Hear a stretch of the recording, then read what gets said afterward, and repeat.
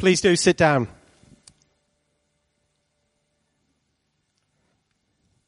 Okay, I thought we'd start by having a bit of fun, and this might be a bit hard for some of you because, not that to have a bit of fun in church, but the more important thing, because I've done a little quiz, and some of these questions I didn't know the answer to until about 10 days ago, and it might challenge some of you as well. I hope it doesn't, but we'll see. So shall we? Let's see how much we know about what's going on in our world. Here we go. Put the first question up.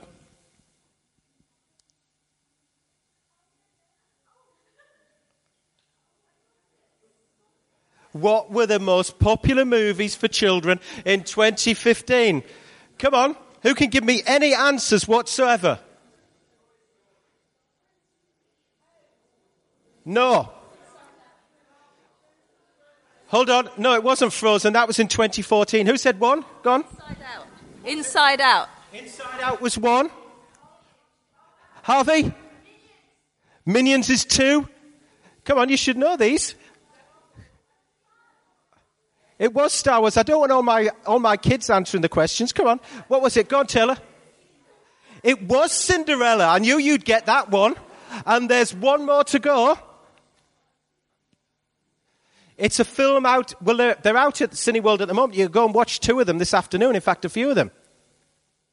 Yeah, there we go. These were the top 5 movies last year. In case you didn't know, the top left one's Star Wars, and that's Minions, and that's Inside Out, and the Avengers, and there's Cinderella. Right, this one's really going to challenge you. If you thought that was hard. Who is Little Baby Bum?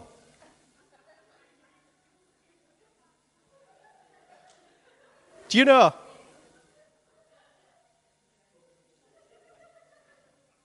Anybody know who Little Baby Bum is? I didn't know, no. But this is one of the most popular YouTube channels out there. That's Little Baby Bum. Do you know what it's about? You know, it's amazing what people will do to earn a bit of money these days, isn't it? Some parents in 2011 in London decided that there was nothing on YouTube to do with nursery rhymes. And so they created their own YouTube channel with nursery rhymes to kind of modern renditions and so on from there. Let's try and make it a bit easier then. What was the top toy for boys in 2015? Yeah, it is Star Wars, but it's something a bit more. Not a lightsaber. Not a Lego. Pardon? No. It was a particular thing in Star Wars. It wasn't a helmet. It wasn't a lightsaber. Pardon? Howard got it. The Millennium Falcon. That was the most popular. Right. If you thought they were hard, here's the next one. What does Jesus look like now? Us? There's one answer. Harvey's got one. Do I want to know this? In the movies, he's black and he's got a beard. Well, yeah. Anybody got anything more than us? We'll have to listen later then. Okay, then. Some of these might be a bit random, but some of them have got a point to them, as we'll see. Who took 6 putts from less than 1 metre at the first hole of the Masters last month? Ernie Els. There he is. He's never going to forget that. Right. Who wrote these words? If only for this life we have hope in Christ, we are to be pitied more than others. Who wrote them? I'm very impressed that you were listening last week. There we go. Paul. And so we're going to... It wasn't too hard. And Amanda, you going to read for us? Yeah? Come on then.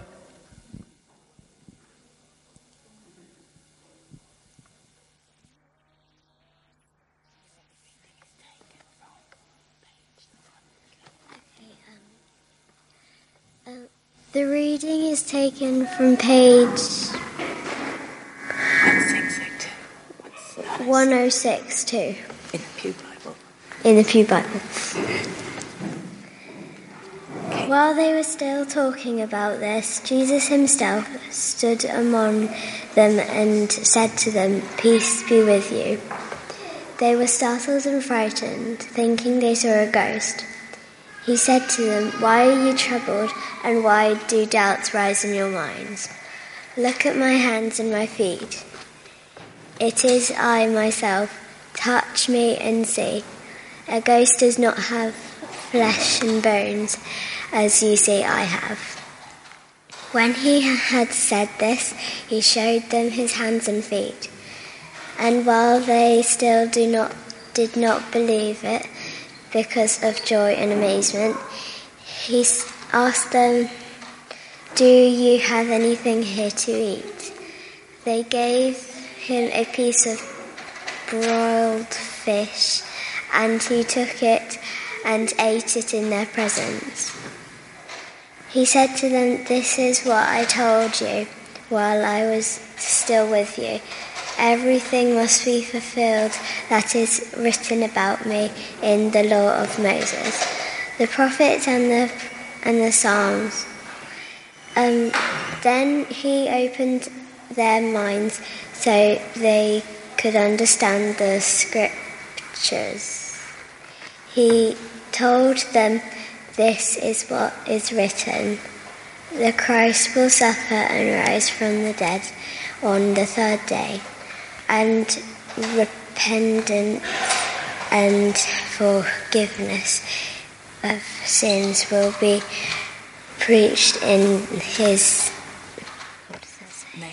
name to all nations, beginning at Jerusalem. You are witnesses of these things. I am going to send you what my Father has promised, but stay in the city until you have been clothed with power from on high." Thank you, Amanda. Let us pray. Lord, there's a great verse in this passage which says, "Then Jesus opened their minds so they could understand the scriptures." So, Lord, would you open our minds now to understand all that these words mean?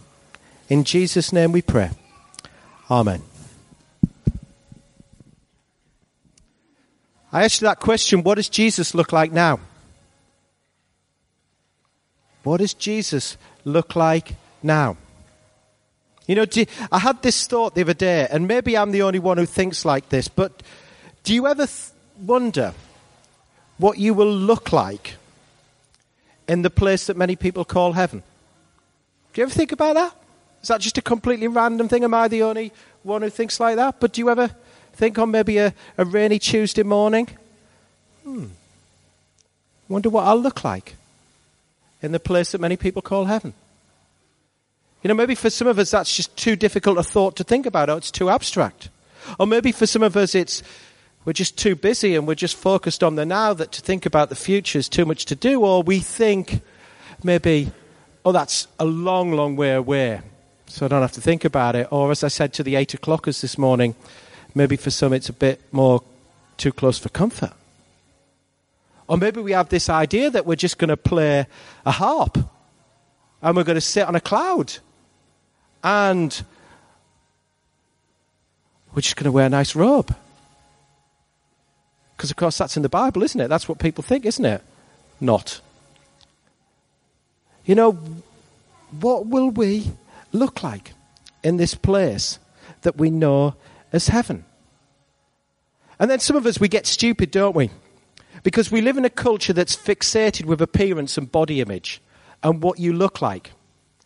So we kind of think stupid questions like this, don't we? And we think, oh, well, I've never liked my nose in this life, so will I have the same nose in the next life? Or we look at it and we think, if we've lived maybe more than 30 years, let's say. We look through our lives and we think, well, I looked my best at that age. So when I get to that place, will it be that I will look better than what I've ever looked on this earth?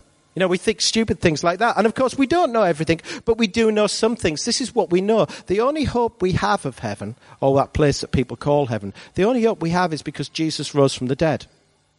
The only evidence we have of what we will look like is what Jesus looked like in these stories that one of which was Amanda read for us this morning. Because as we heard last week, Jesus was given the prototype. Jesus was given the model body that all of us will then adopt. So as we look at this story, do you remember anything about it as Amanda read it? You know, the disciples are there, aren't they? They're all gathered together and they think they're seeing a ghost, don't they? They think Jesus is some sort of ghost, someone who's disembodied. And Jesus says, hey, it's me. And they're not quite sure about it. They're a bit startled, aren't they? And he says, hey, it's me. Look, touch me. Touch me. You can see I've got flesh and bones like you. That's one thing. And then he says, well, look a bit more and you can see I've got a voice. I've got hands. I've got feet. You know, in many ways, Jesus' body is similar to what ours is now. And it also, once they'd got over the shock, he was recognizable to them, wasn't he? They knew who he was. Now, I don't know about you, I think that's really important. I think it's really important that you will know people who you knew on this earth in the place called heaven. I think that's really important. And then this will please some of us, won't we? We can still eat food. Because Jesus eats this fish that's been cooked on the open fire, so there's lots of similarities, but there's something that, I don't know about you, I got a bit unsure about this when I was reading it. Because Jesus says to them, doesn't he, look at my hands and look at my feet. Now, why does he say look at my hands and look at my feet, if nothing else than to say, there's some nail marks there. There's some suffering there. And I kind of thought, you know, we get fixated with appearance and beauty in this world. And what does it mean that Jesus' resurrection body still in some way bore the marks of his suffering? How can that possibly be? And the best explanation that I found on this was from a guy called Tom Wright, who's the former Bishop of Durham, now a professor of theology at St. Andrews University, who spent more time than any other looking at the resurrection over the past 35 years. And it's as if what he was saying was that these marks that in this world were known for pain and suffering will be transformed for victory and for glory. Our bodies are similar, but they're different. Different because, as we all know, our present bodies get ill. We'll die one day.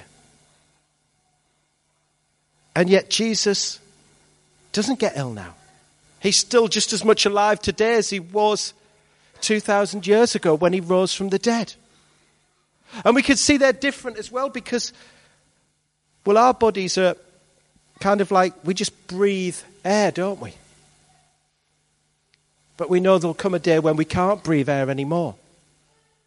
Whereas Jesus' body is animated by God's Spirit of the new creation. It's a bit like this. I asked you that quiz question about, did you know the person who took 6 putts from less than 1 meter? Now, James is going to show that clip for us now. And just as he's putting that up, you know, sometimes maybe you've watched a great sporting person and you've watched them all through their career and they used to be great. And then something like this happens towards the end of their career. Now, Niels, this will be for par on the first. He found the fairway with his drive. Unsuccessful with a birdie, but The sunlight comes and goes, in for par, not in for par. Goodness, do you see a putter there, Paul, as well? That just went off in his hand. He flinched on that one. Oh my goodness, that was careless. Not going to move on. Oh, this is what's going on. I look to the caddy and Jason Day turns away. How many is that now? 1, 2, 3, 4. So that's 4 putts already. Yeah, I think that's right, Andrew. Oh my goodness, this will be his 5th putt. He missed the green and pitched up to there. Had that putt for par from right here earlier. Oh no. Oh my goodness. Well, that's sad. That's all you can say about that. Very, very sad. Golfers will understand. People might mock him. That's horrible. Just such a great champion. I mean, it's a bit like when you've ever played crazy golf, isn't it? And you try to put the ball, and you just look at that, and I just sort of thought, almost like he's just a shadow of what he was. It's a bit like when you see someone who you've known most of your life, and you still recognize them, but they're just a shadow of who they used to be. And I thought about that when I was thinking about how will we be different from what we are now? And it's as if who we are now is a mere shadow of what we will be in the future. You know, for me, the resurrection is the most important event in the Bible. It's the most important event in history. And for the disciples, when it happened, they were kind of similar to everyone else, weren't they? If you look at their reaction, they were startled. They were surprised when Jesus just turned up. What else were they? They were frightened. They think they've seen a ghost. What else? They were troubled. What else do we read? The doubts rise in their minds. And then, this is the best one, isn't it? They still did not believe it because of joy and amazement. This is what that means. It means, oh, lovely to see you, Jesus, but I don't believe it's you. That's what that means. It's as if they were saying, oh, lovely to see you. I'm having this conversation with you, Jesus, but I don't believe it's you. They were similar to everyone else, probably at that time, but then they were different because of what happened afterwards. Completely and utterly different.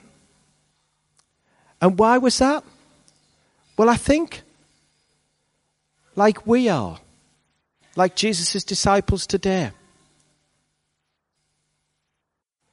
we're so similar to them. But we can also be different from everywhere else because the resurrection calls us to be different. You know, we're to be similar. As Jesus' disciples were just the same as everybody else. We're not to be separate. We're not to be weird in any way whatsoever. But we're to be different because our beliefs and our behavior have been marked by Jesus' resurrection. And then we live out these words. This was a tweet that I heard this week. If we put it on the screen here.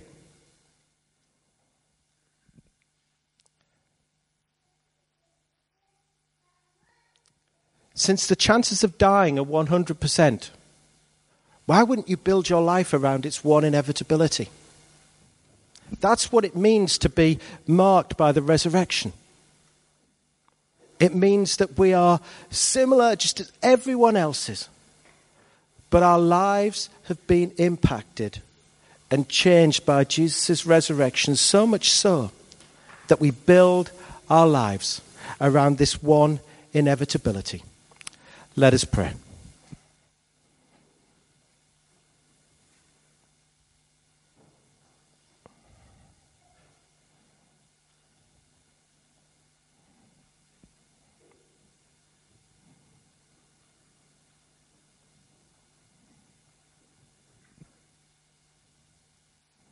Jesus prayed, And then he opened their minds so they could understand their scriptures. So Lord, as we have prayed earlier, now Lord, would you help us to live our lives understanding the scriptures of what it means to know that you rose from the dead. In Jesus' name we pray. Amen.